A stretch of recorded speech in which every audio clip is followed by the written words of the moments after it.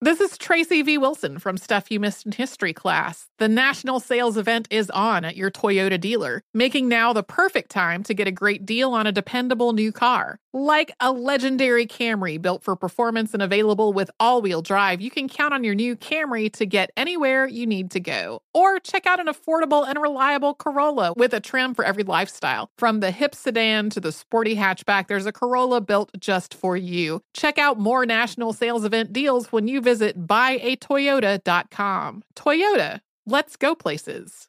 Last season on the Choosing Sides F1 podcast, we established unequivocally that F1 is the pinnacle of motorsports. We did, but honestly, I was left with more questions than answers, Tony. I'm Tony Karen Brown, a tech, culture, and F1 commentator. And I'm Michael Costa, comedian from The Daily Show. Join us for Season 2 of Choosing Sides F1. Our F1 102, if you will. And get all of the answers. All of them? Listen to Choosing Sides F1 on the iHeartRadio app, Apple Podcasts, or wherever you get your podcasts.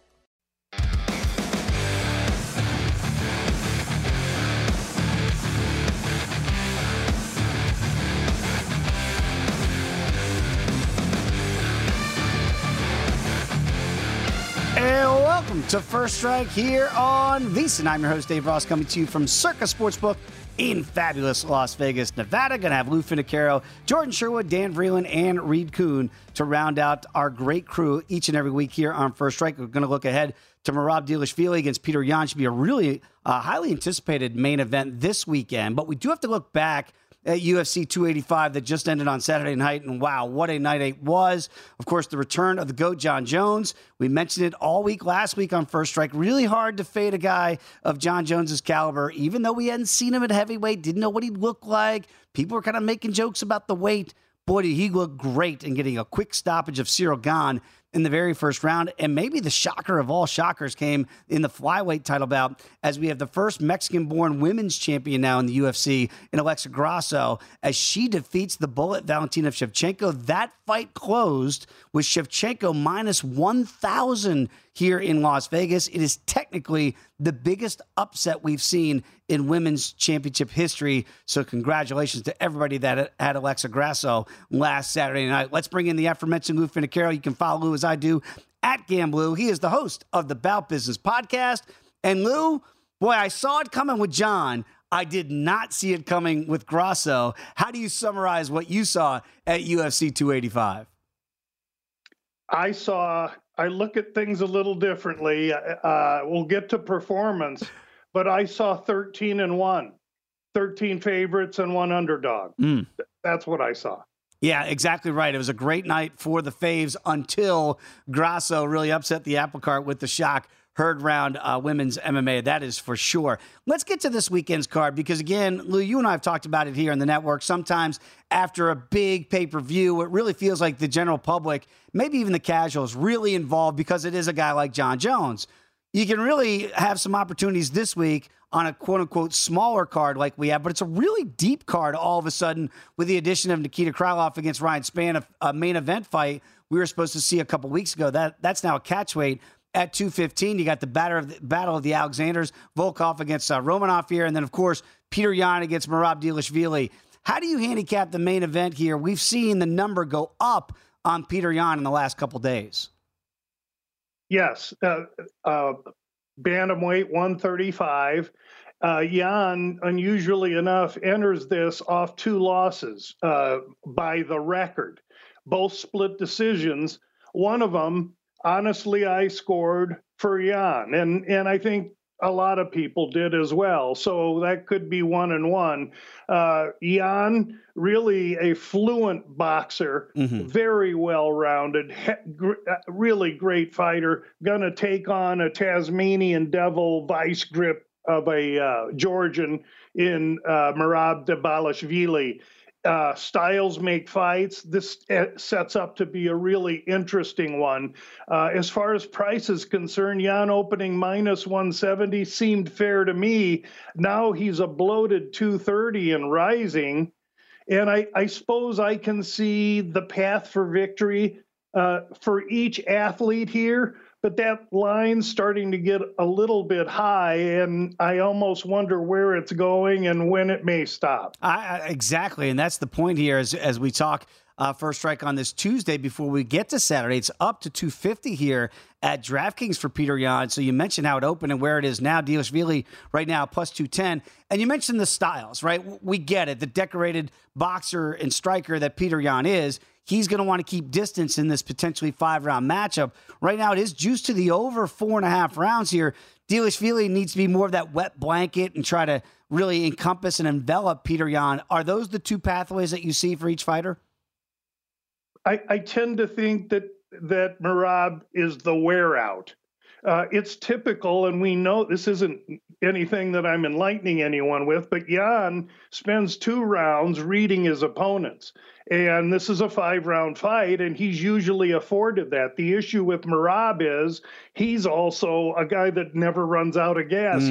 He's going to take you down 8 times per 15 minutes. So he just doesn't stop. And so to me, this, Yan wants it up, Merab wants it on the ground. It's more than that. It's what's going to happen in the last 2 rounds here, because I'm almost figuring Merab to be a little bit in a situation where he's a front runner and he wins the first round or 2. Yeah, you mentioned the last fight for Yan, really bitter pill for him to swallow against Sean O'Malley. So I know he probably doesn't want it to go to the cards this time around, a fight that and I think the Yan backers think he won against the Sugar Show.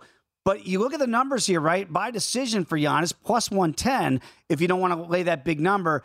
For Merab, it's 3-1 here. If you think the fight's just going to go the distance, you don't want to pick a winner, you got to lay $2. What's the more likelihood scenario of happening? Is it that this fight does go all 5 and then you got to hold your breath again if you're a Yan backer? Here's how I'm going to handicap it, Dave. This is available now, and I've just made the release, or I should say, my own bet. I'm about to release it.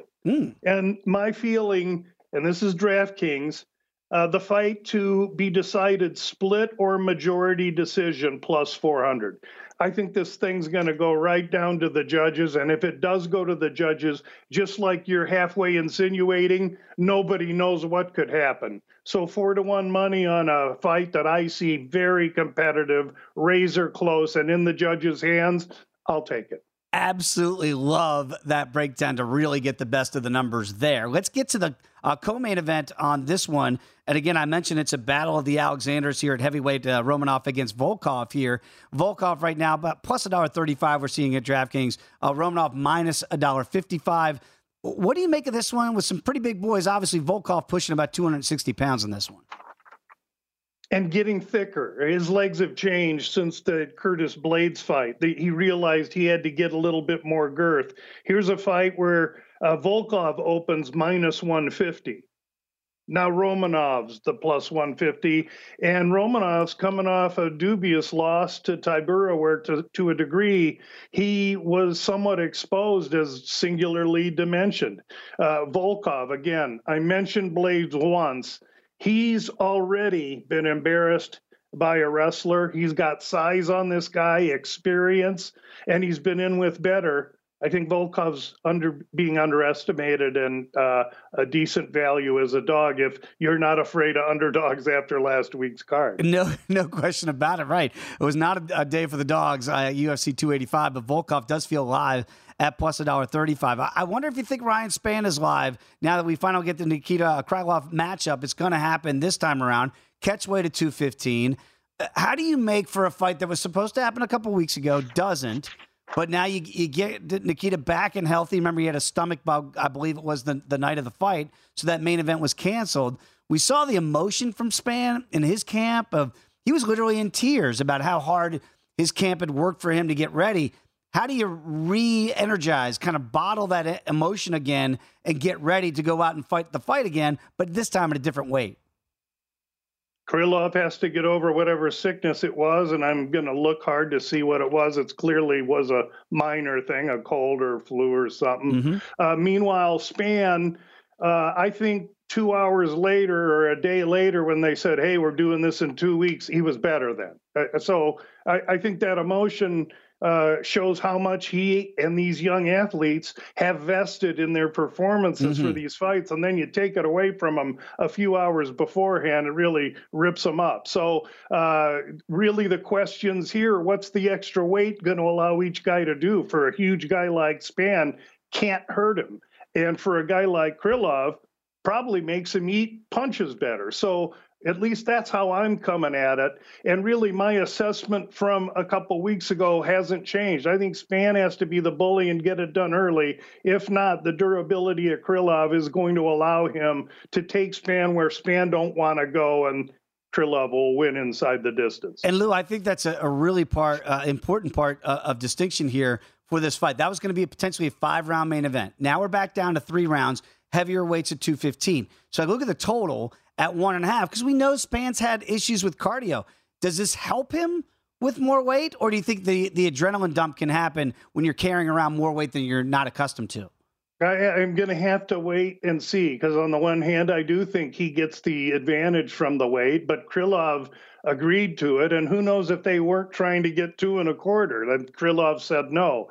That said, I do think the extra weight allows Krylov to weather the storm. He is the more durable, longer termed fighting machine, at least prepared for such. He's been able to do such against big names. And I think he's smart enough to understand he's just got to drag this guy into the second round. All right, got about 30 seconds to go, Lou. Tell the people what they get when they listen each and every week to the Bout Business podcast. Bout Business podcast is simply 16 minutes of the final releases that I submit each week per each UFC card. We're on a good run right now because I listen to First Strike and get great opinions before I throw my podcast out there. And so I appreciate you having me on First Strike, Dave, and I appreciate everyone listening in. Absolutely. I've got a little bit of bonus time with you, Lou, so I want to ask you one other question. There are some dogs in this fight. It was not a day for the dogs like we mentioned last week. When you look at the Queen of Violence, Ariana Lipsky, she is a dog here against J.J. Aldrich, and even Jonathan Martinez here, about a $2 betting underdog against Said Nurmagomedov. Is there any live dogs that you think the numbers, besides the fight we've talked about, that really still have some value here on Tuesday?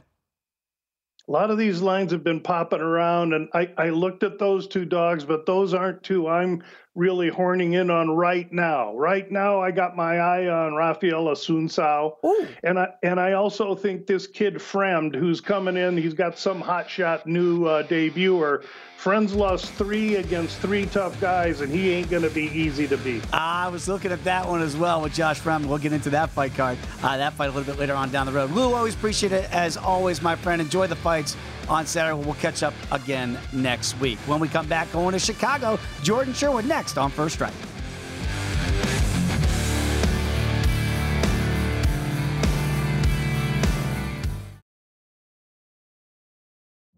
Witness the dawning of a new era in automotive luxury with a reveal unlike any other as Infiniti presents a new chapter in luxury, the premiere of the all-new 2025 Infiniti QX80. Join us March 20th live from the Edge at Hudson Yards in New York City, featuring an unforgettable performance by Grammy and Academy Award-winning singer, songwriter, and composer Jon Batiste. The all-new Infiniti QX80 is unlike any luxury SUV you've ever seen. Smart enough to anticipate your needs, even before you do. Every line, curve, and detail was thoughtfully crafted, so everything for every passenger feels just right. Don't miss it. Mark your calendars and be the first to see it March 20th at 7 p.m. Eastern, only on iHeartRadio's YouTube channel. Save the date at new-QX80.com. 2025 QX80 coming this summer. Last season on the Choosing Sides F1 podcast, we established unequivocally that F1 is the pinnacle of motorsports. Lily Herman, my co-host in Season 1, helped me choose a team, a driver, and then... Well, we sent you on your jolly way. Yeah, psh. I'm Tony Karen Brown, a tech, culture, and F1 commentator. I'm Michael Costa, comedian, Daily Show correspondent. And we're back with Season 2 because, as it turns out, F1's newest fan is still a little... dazed and confused. Join us for Season 2 of Choosing Sides F1 as we dive deeper into the rabbit hole of the pinnacle of motorsports. Who makes money here? What's CFD? How do you manage a tire? You, get back in there. What are the rumors? What's the gossip? But you also know that someone's listening to your radio. I'm going to pull up a picture of a tea cozy. I want to see what this thing looks like. Are you going to be doing that accent this whole pod? Listen to Season 2 of Choosing Sides F1 on the iHeartRadio app, Apple Podcasts, or wherever you get your podcast. You find it.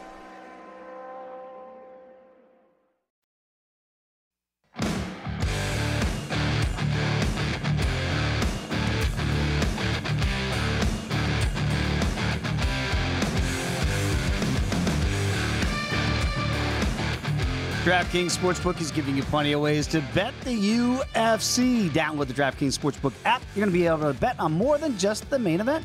DraftKings has great odds on fight lines, total rounds, and futures for all MMA events. Eligibility restrictions to apply. See DraftKings.com/sportsbook for all the terms and conditions.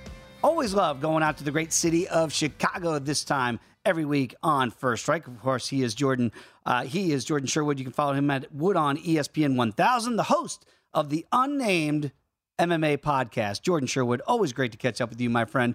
Before we get into this week's card, okay, I was all over John Jones. That was easy money. Did you see the bullet being upset in now what is closed as the biggest upset in women's MMA championship history? She closed here in Vegas, Jordan, minus 1,000.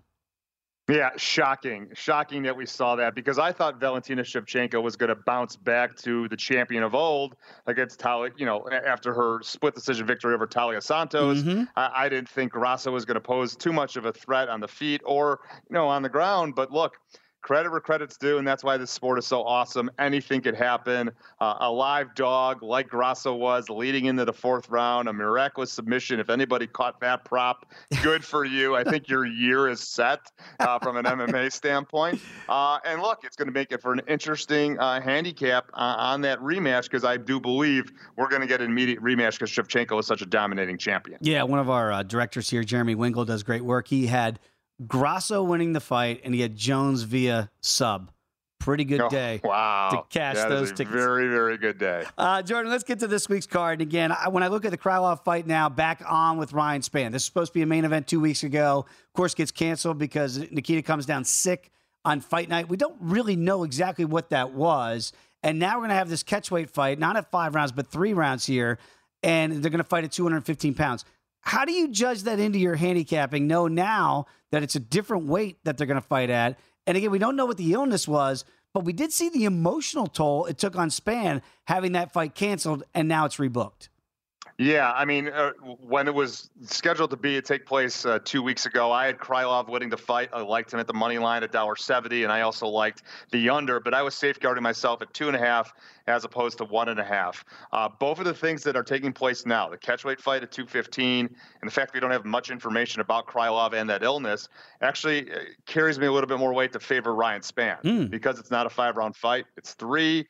He doesn't have to worry about a grueling weight cut two times in the span of 21 days. And I think that, again, not knowing what Krylov had to deal with it, what's he going to be like come fight night? So I'm not as confident as I was in the Krylov money line.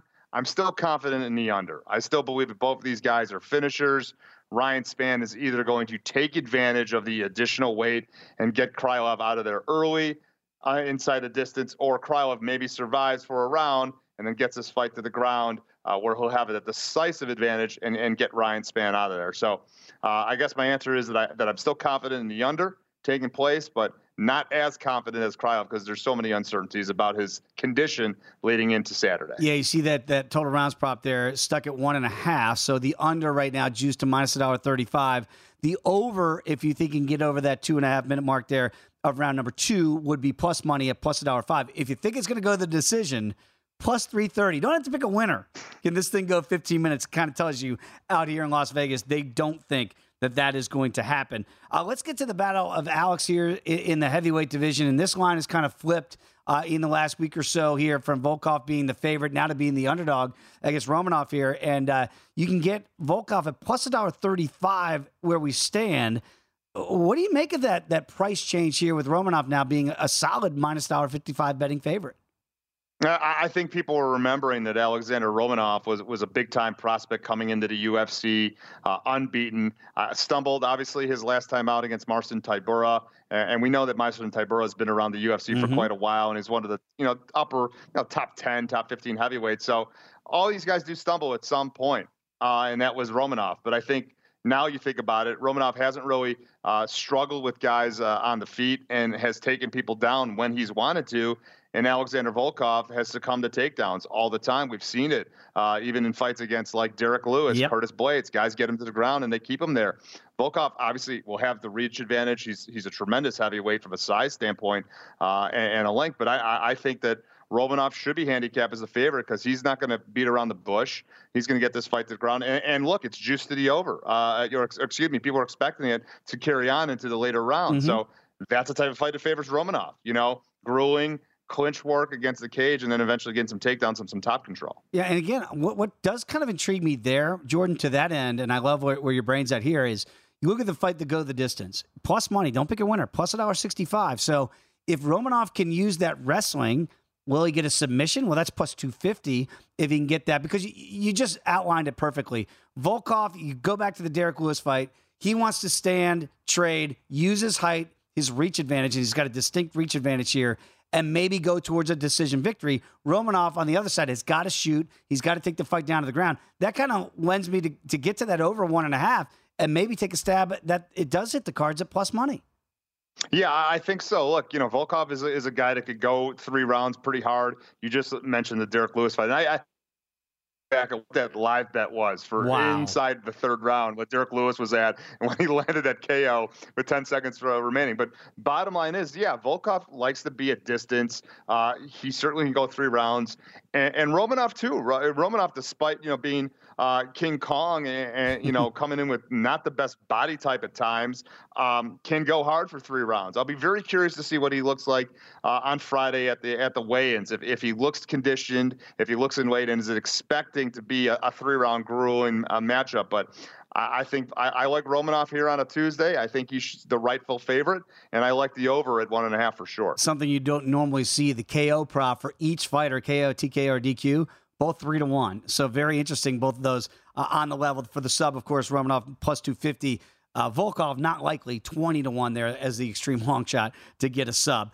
Let's get to the main event, because I am intrigued by it. And again, I get it with Petr Yan, and we know what a decorated striker he is. He's lost his last 2 decisions. You can make an argument he should have won both of those on the card. I'm sure that the Sean O'Malley decision still sticks in his craw here, but now he does have 4 L's in that column, the same as Dvalishvili here. I'm surprised that Yan is getting bet up. Are you surprised? Because now it's 250 here at DraftKings as we stand on a Tuesday. Yeah, I am. I am, because I no credit, where Petr Yan's at him. He's an outstanding fighter, and obviously, could be a champion in this weight class.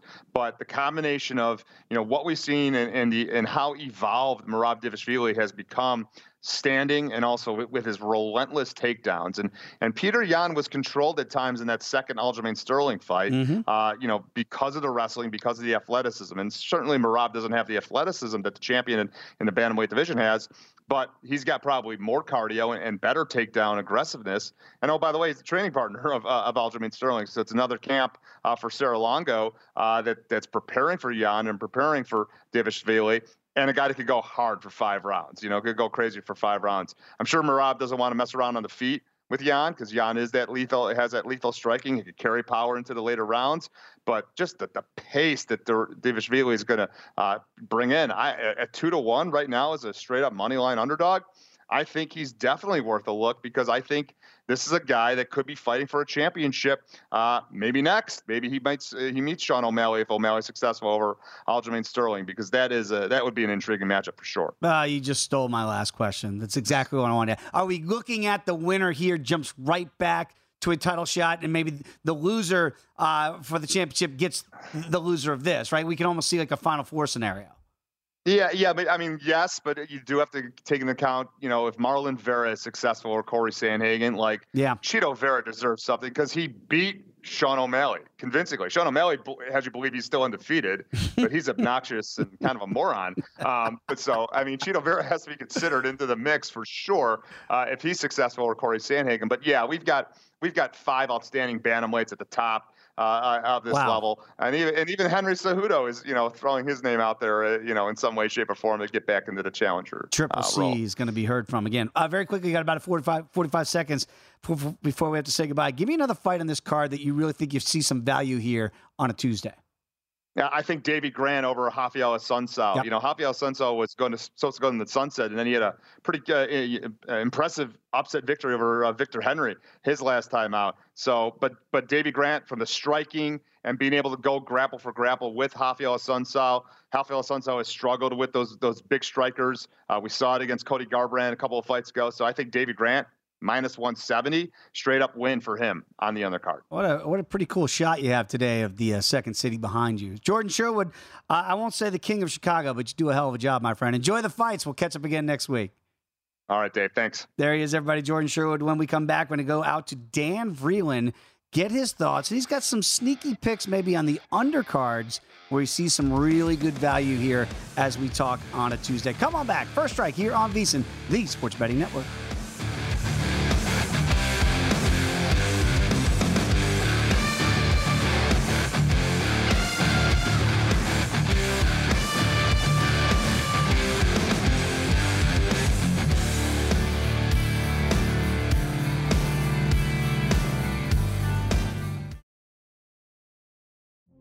Witness the dawning of a new era in automotive luxury with a reveal unlike any other as Infiniti presents a new chapter in luxury, the premiere of the all-new 2025 Infiniti QX80.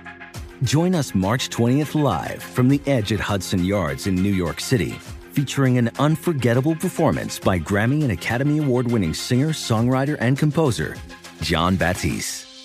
The all-new Infiniti QX80 is unlike any luxury SUV you've ever seen. Smart enough to anticipate your needs, even before you do. Every line, curve, and detail was thoughtfully crafted, so everything for every passenger feels just right. Don't miss it. Mark your calendars and be the first to see it March 20th at 7 p.m. Eastern, only on iHeartRadio's YouTube channel. Save the date at new-QX80.com. 2025 QX80 coming this summer. Last season on the Choosing Sides F1 podcast, we established unequivocally that F1 is the pinnacle of motorsports. Lily Herman, my co-host in Season 1, helped me choose a team, a driver, and then... Well, we sent you on your jolly way. Yeah, I'm Tony Karen Brown, a tech, culture, and F1 commentator. I'm Michael Costa, comedian, Daily Show correspondent. And we're back with Season 2 because, as it turns out, F1's newest fan is still a little... dazed and confused. Join us for Season 2 of Choosing Sides F1 as we dive deeper into the rabbit hole of the pinnacle of motorsports. Who makes money here? What's CFD? How do you manage a tire? You, get back in there. What are the rumors? What's the gossip? But you also know that someone's listening to your radio. I'm going to pull up a picture of a tea cozy. I want to see what this thing looks like. Are you going to be doing that accent this whole pod? Listen to Season 2 of Choosing Sides F1 on the iHeartRadio app, Apple Podcasts, or wherever you get your podcast. You find it.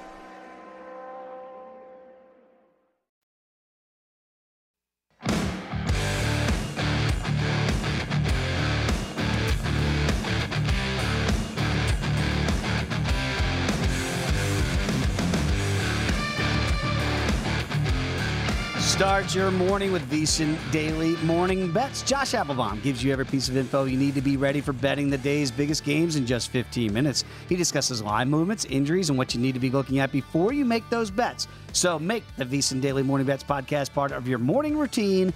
Download and subscribe wherever you get your podcasts.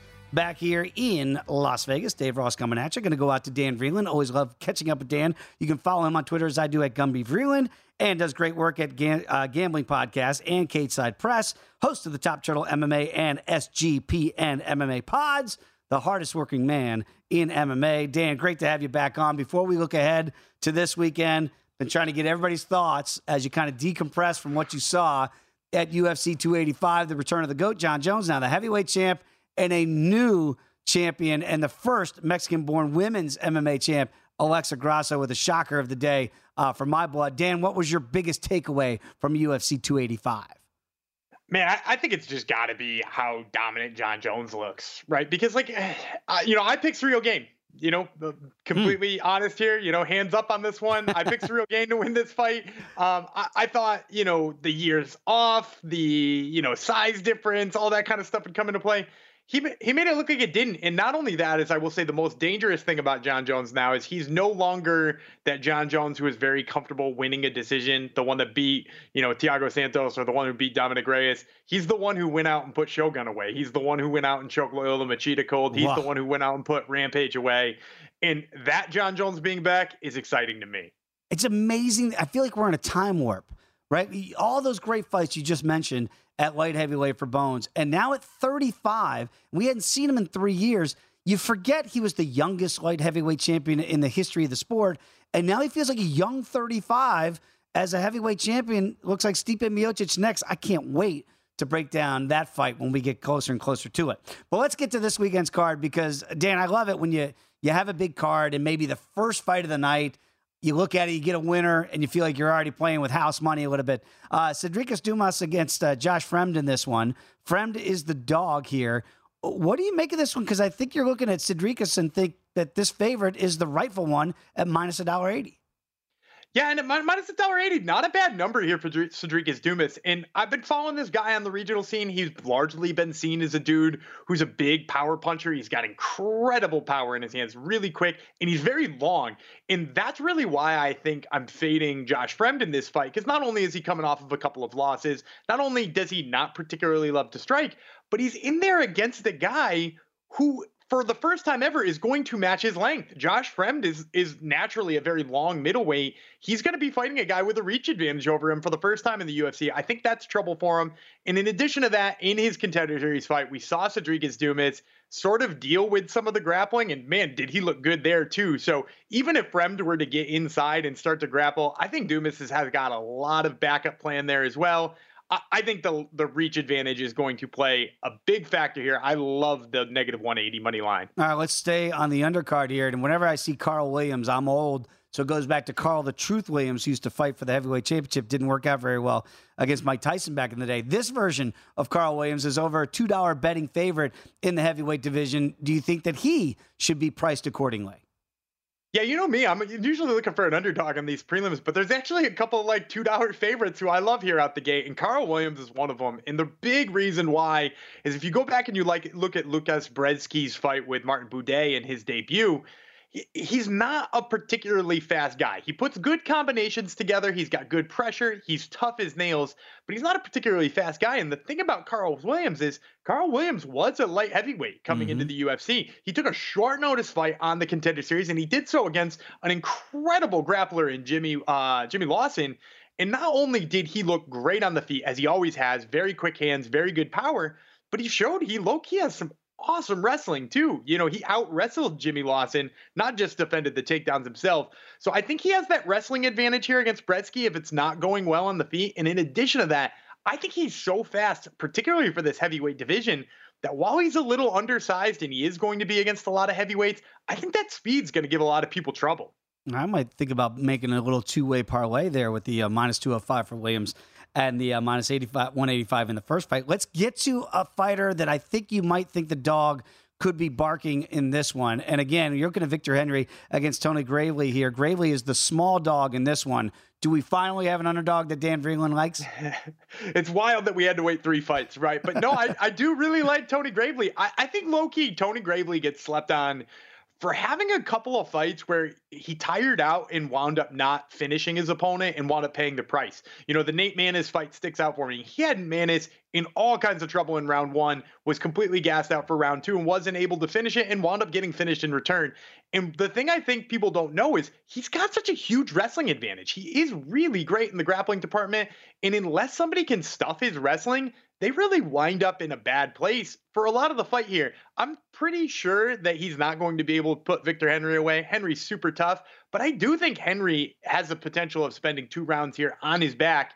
And I will say this, I think he likes to grapple so much, Victor Henry does, that there's a chance he jumps a guillotine and he winds up on the bottom, or he's cool looking for a Kimura, or he's cool looking for a triangle choke. And I think Tony Gravely's smart enough to stay out of him. So that could just be an extra way that he gains extra control time. He looks better on the judges' scorecards, and it makes it a little easier for him to beat Victor Henry here. All right, 2 underdogs I want to be interested in, but I'm going to get your thoughts first on it. Tyson Nams plus $1.65 against Bruno Silva. Silva almost a $2 betting favorite. And then the Queen of Violence, Ariana Lipski, a huge underdog to J.J. Aldrich here. Aldrich is minus 320. Lipski really needs a win. She's been struggling as of late. Are there any live dog scenarios with either Lipski or Nam, in your opinion? I will give you one of those two for sure. Unfortunately, it's not going to be the Queen of Violence because I just think J.J. Aldrich, I think she gets slept on for being as good as she is. You know, like if you go back and you look at some of J.J. Aldrich's fights, including the one she had with Erin Blanchfield, man, did she look game in that fight. Yep. Now, she did eventually get submitted by Erin Blanchfield, but now how good did that loss age? Because Erin Blanchfield's out here finishing Jessica Andrade, and she was troubling her with the hands. The fact that I think she's so tough and so hard to take down, I think means that this fight is going to take place on the feet. And if she can turn it into a gritty fight, I really don't think Lipski's going to look all that good in the clinch with her. I don't think Lipski might even look good at distance with her, which is why you see her at negative 320 here. Now, if you are looking for value on this fight, take it by decision. You'll make that number look a little bit better. But of course, you know, that kind of is the way it goes with women's flyweight fights. And then on the other side, I'll back you on Tyson Nam here. I think Tyson Nam's punching power plays up against a guy like Bruno Silva. Bruno Silva, a guy coming off of back-to-back knockouts. Back-to-back knockouts, one of which was against a short notice replacement. The guy didn't look like he was prepared to fight in there. And the other one was a TKO. If he thinks he's a knockout artist and he's going to fight Tyson Nam, that's a bad idea because we just saw that work out with Ode Osborne. Ode Osborne, a guy who beat Charles Johnson, could not strike with Tyson Nam. In fact, he wound up beating the big one and sleeping. I think Tyson Nam's punching power plays up in just about any fight. And against a guy who's fallen in love with his hands in Bruno Silva, I like his odds there to pick up the upset. Yeah, I'm with you on that. Plus $1.65 for Nam. So if this fight stays standing, he's got a really good shot to pulling that upset. Let's get to the main card here. And again, we were expecting Nikita Krylov against Ryan Spann a couple weeks ago as a main event.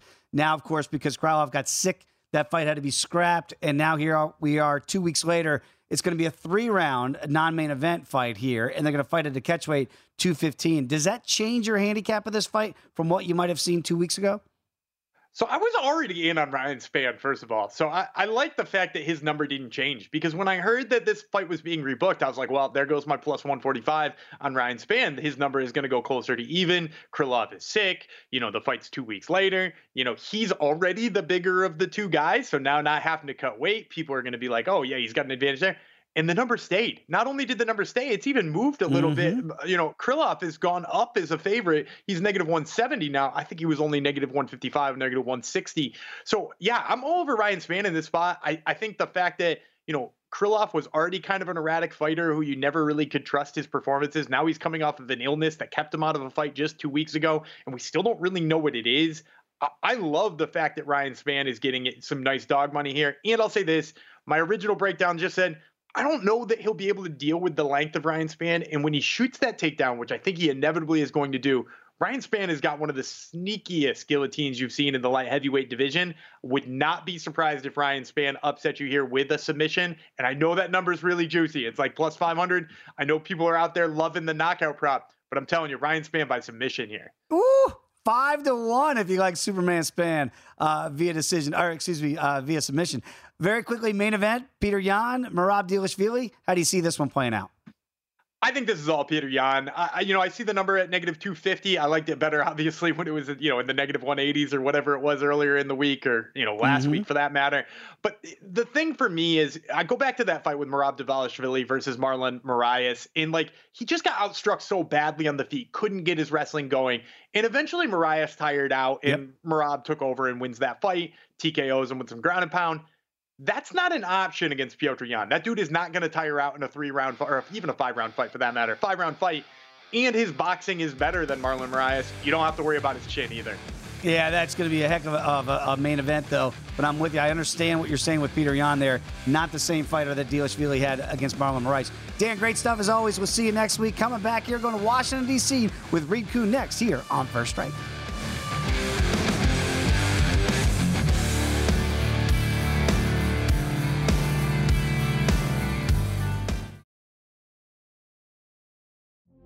Witness the dawning of a new era in automotive luxury with a reveal unlike any other as Infiniti presents a new chapter in luxury, the premiere of the all-new 2025 Infiniti QX80. Join us March 20th live from the Edge at Hudson Yards in New York City, featuring an unforgettable performance by Grammy and Academy Award-winning singer, songwriter, and composer, Jon Batiste.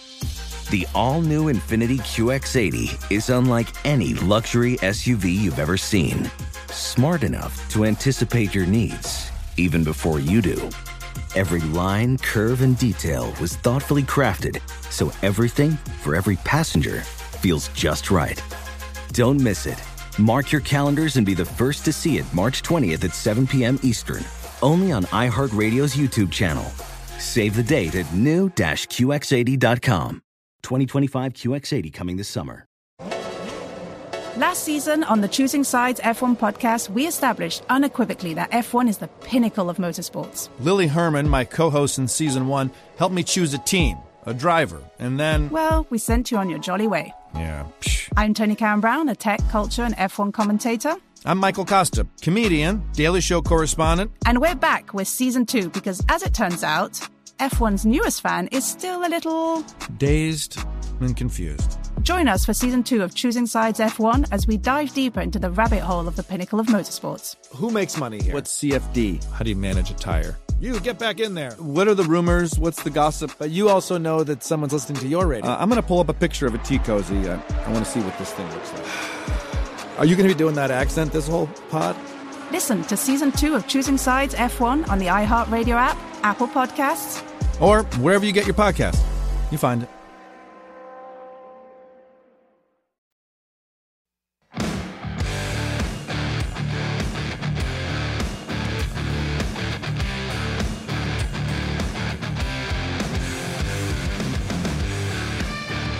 Continuing First Strike here on VSiN. Time to go out to Washington, D.C. to catch up with the one and only Reed Kuhn. You can follow Reed as I do at Fightnomics. He's the author of a book of the same name, Fightnomics. And boy, the data was out in full effect last week at UFC 285. Reed, a really, really profitable night. Hopefully everybody was able to watch you last week here in the program. The models did not disappoint. What was your biggest takeaway from UFC 285? Well, I like wrestlers, and in the main event, sometimes you have a total stylistic contrast, and you got to bank with what's safe, and that's my wrestling. John Jones brought it. He made it look easy. But my takeaway was trust the numbers. We had a small stab on Grasso at 6-1, and that came through. So that was a nice little sprinkle on the top that made us open up the top shelf.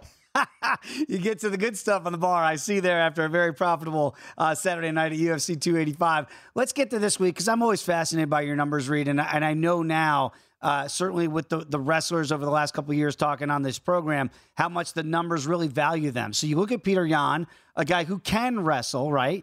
But again, against a guy like Merab Dvalishvili, we know that's what he'd like to do, is get this fight down to the ground. Potentially 5-round matchup here in the main event. What are the numbers showing you here?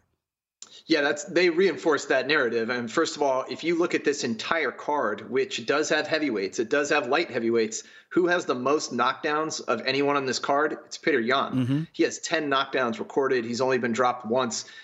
He is a heavy-handed bantamweight. You don't always see that. And his technical striking is clearly superior. He's very accurate on his feet. Now, he doesn't have quite the pace that Merab has. And I think we saw that in those battles with Aljamain Sterling. Yan was getting pressured, and if you stifle his offense, then he doesn't have as many weapons. And if you get him on the ground or on the fence, that's how you stifle the weapons. And Merab has that opportunity here. Now, if I was picking this straight up, I would go Yan. And the takedown defense of 90% is reassuring, but this is a situation. Merab has been one of those guys. He can string together takedown after takedown and put you against the fence. He has very high clinch control. He has dominant grappling on the mat. And you add that up, and basically half of all rounds are spent dealing with his pressure. And so the other half, you have to, somehow win the round with striking alone. So with these odds where they are, it's a value play for me on the upset. Yeah, and again, it feels like the number's been going up rapidly. Yan now minus 250. Mirab coming back at plus 210. I wonder if the number's going to keep going up to get even more value before we get to Saturday night because of what you said with Dvalishvili, kind of that wet blanket type wrestler, right? He's just always constantly pressuring. I understand why the number is at 4.5 here, and it's juiced heavily to the over, minus 215. If you think the fight's going to go the distance and not even pick a winner, that you got to lay $2 to do that. Do you see any finishing potential here? You mentioned the knockdowns of Jan. So KO, TKO, DQ, you can get plus money at plus 250 if you like Jan there. By decision, you can get Jan at plus $1.10. I know the numbers kind of show that it's a value play on Dvalishvili, but what about how we think this fight's going to end? Do you see any finishing potential there?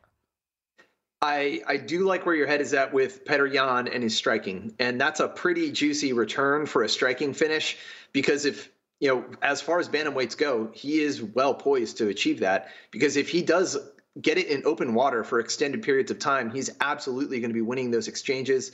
He has very slick counters, but they turn into combinations. So I like the strikes piling up, and he does have 5 rounds to work. We know that he has a gas tank. But, you know, while I might play the value on Merab, if I were to pick a prop on the Yan side, if I was supporting him, I would look for a really high return on a striking finish because it's not intuitive to think that 2 bantamweights who are going to be grappling a lot, there's going to be a striking finish. But Yan does have that knockdown power that is, it's unlike anybody else on the card right now in terms of how many he's racked up. Yeah, and I look at it too, and I'm right there with you. If you like Jan, don't want to lay the big price tag down, maybe plus 250 is the way to go. And conversely, Dvalishvili, the number is telling you 12-1 to get a KO. Sub is 16-1. Really, the better opportunity there might be Merab by decision, and you get 3-1 there. So you can kind of almost hedge it there as this fight progresses. Let's get to the co-main event here in the Battle of the Alexanders here. It should be a pretty interesting fight for Romanov against Volkov here. Volkov, the much bigger man. I know you've got a lot of data on him at 6'7", 256 against a guy who's 6'2" and 239. What are the numbers showing you? Is there any value at Volkov at plus $1.35? Stylistically, no. I'm probably going to go with the wrestler here. Now, the numbers do support. He has the clear striking advantage. Volkov has that really long reach. He's very precise. He's got the long-range kickboxing game. We've seen him when he gets at that range, he looks unstoppable because he can pick people apart and just pile up the strikes. He's not really a one-hitter quitter kind of guy. As far as heavyweights go. His actual knockdown rate per strike is actually below average, so that's not really his style. And I think that helps us here because Romanov is probably going to be diving in for the takedowns pretty early, pretty often. So you want to make sure that he's not doing that against someone who can put him away with one shot. I don't think that's the case here. I think Romanov can eat a few shots. He can take a little damage on the way in, and each round he just has to get it on the ground and pin him, and he is fully equipped to do that. Volkov's takedown defense at 73% is decent, but I think it's just going to pile up, and he doesn't have that power that I would want to be able to bank on a striker facing a wrestler. Yeah, great point. I go back to shades of Curtis Blades against Derek Lewis. Wins that first round, then kind of dives in for a takedown, one punch ends it. That's not what Volkov does. So Romanov here, the reasonable, you can understand why now he is the favorite. It's flipped to him as the favorite. I do want to get to Ryan Spann. I'm always fascinated by your numbers, Reed. Certainly when you have catchweight scenarios here now, a fight that was supposed to be the main event a couple weeks ago, now rebooked here 2 weeks later, and they're going to fight at 215 pounds and only 3 rounds here for Nikita against Ryan. How does that affect the models, or does it affect them at all? I'm going to dismiss that pretty much and ignore the fact that this has been rebooked and there's a lot of weird stuff going on outside the cage. But I was already going to be on Krylov in that fight. Nothing about the situation really changes that. I didn't hear anything that would preclude me to think from, this guy's really injured and something different is going on. I'm still going to be on Krylov again, and it's the story of the grappling. Now, it does concern me. He's a little sloppy on the feet. He eats some punches, and you can't really do that at light heavyweight for very long. Spann does have that, one-punch knockdown power that we were just talking about, a heavyweight who does not. That is a concern. This is not a fight that anybody is expecting to go the distance, but I do think it's going to be Krylov on the ground, and I think it's going to be his grappling and his submissions that actually get a finish here. Okay, that's fascinating because, again, what's changed now, because it's 5 to 3 rounds potentially here, we know that Ryan Spann probably is not the type of guy that wants to go deep into the night, right? So he'd like to get this done if the upset's going to happen earlier. The total rounds prop here, you can get plus money over a round and a half, plus $1.05. But you mentioned Krylov here by submission. That's plus 215. Is that the better way to go, or do you think that eventually Span's going to tire, and so instead of playing Krylov and laying, the minus $1.70, $1.80, you can get that plus money at a sub at plus 215? I like the sub angle here. Krylov is pretty crafty with those. We've seen him do a lot of different types of submissions, and that's something I look for. It's not in the numbers, it's really about quantity and how often they can get a submission in. But in his case, I like diversity of submissions, and it just shows that he has that finishing instinct. And, that gives him more options as the fight goes on. Yeah, so maybe potentially if that's a way to go, because, again, we know Span seems like he's got some cardio issues later on in the fight. So if you think that maybe Krylov can get him down to the mat, maybe get that sub, you can turn that negative into a positive plus 215. All right, Reed, let's go down the card a little bit. In one of the ladies' fights that I'm really intrigued by, J.J. Aldrich, a huge favorite against Ariane Lipski here. We know Lipski's been struggling here recently in the UFC. What are the numbers showing you on two fighters that appear to be heading in opposite directions? Yeah, this is one of those ones where I'm looking at the numbers and the line is divergent, but the numbers are very even. And so when I see that, you take the plus money and you look for the value on the underdog. So as with Petr Yan, probabilistically, I think he's going to win, but only just barely. And when that price is 2-1, that's just out of whack for me. So I got to take the value play, just like I did with Alexa Grasso. Mm-hmm. And this is another situation where I see it as closer to a coin flip than the odds suggest. And the odds they keep going. I mean, I ran this and Lipski was, barely 200 plus 240, and now she's pushing plus 300. She used to be pretty vicious, and I don't know what we lost during that period of time, but there is still a killer instinct with Lipski, and I like to watch her fight. She's got that, she looks like the queen from the TV show Visitor. That's what I always think of when I see her. So she's like a reptile underneath, and she's ready to kill. So I think there's some potential here. Again, coin flip fight. If you look for enough of those and you get enough value on the return on the upset, it's going to pay off in the long run. Yeah, I'm right there with you. I see that number and I keep going, what am I missing in this fight? I get Aldrich and the pedigree she has now, but Queen of Violence at plus 265 with the number going up, I think you're right on. Feels like a value play to me. Hey, Reed, we really appreciate your insight each and every week here on First Strike. Enjoy the fights. We'll catch up again next week. All right, there he is, everybody. Reed Kuhn. You can follow him on Twitter as I do, at Reed Kuhn. So, wow. Wrapping up a wild UFC 285, and then no rest for the weary here as we have a great main event with Merab Dvalishvili against Petr Yan. Enjoy the fights. We'll see you next week right here. First Strike on VSiN, the Sports Betting Network.